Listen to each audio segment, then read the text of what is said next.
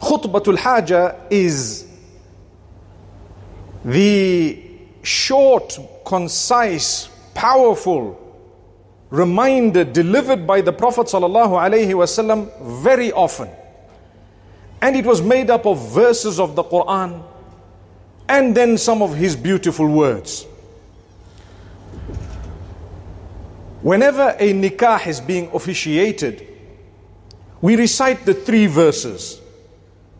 In each one of them, the primary reminder is that of the consciousness of Allah.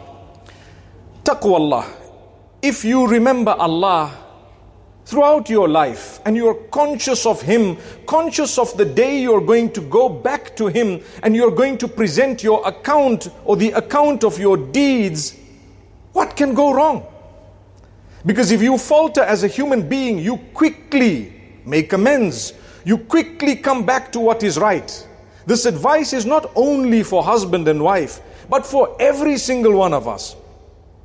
As a human being, if you make a mistake, you make an error, a blunder, or you do something perhaps that might not have been the best way of doing things, quickly learn to apologize. Learn to come forth and make amends. Learn to seek forgiveness not only from those whom you've wronged, but from Allah subhanahu wa ta'ala primarily. Because you know, I have to go back to my Lord. He made me. I'm going to answer to Him.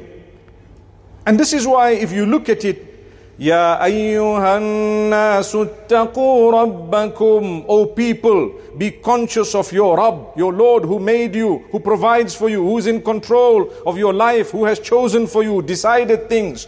Predestiny is obviously from Allah. We know in man's hands there is only a limited capacity given by Allah, allowed by Allah.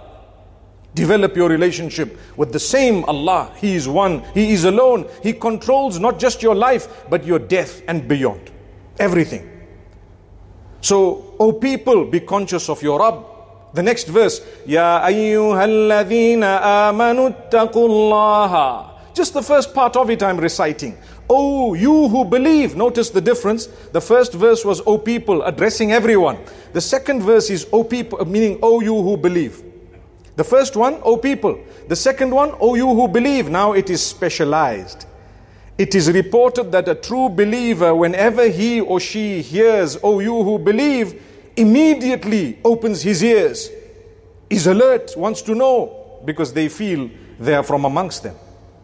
When you hear the verse of the Quran, Ya ayyuhalladhina amanu, do you just allow it to sail past? Or do you feel it's for you? Well, it is for you and I, because we are believers. So develop that. When you hear that, you should smile. Allah is addressing you and I. And you should listen to what is being said. Ittaqullaha haqqa tuqatihi. Be conscious of Allah, or develop the correct relationship with Allah. Improve in your relationship with Allah in the way that you should.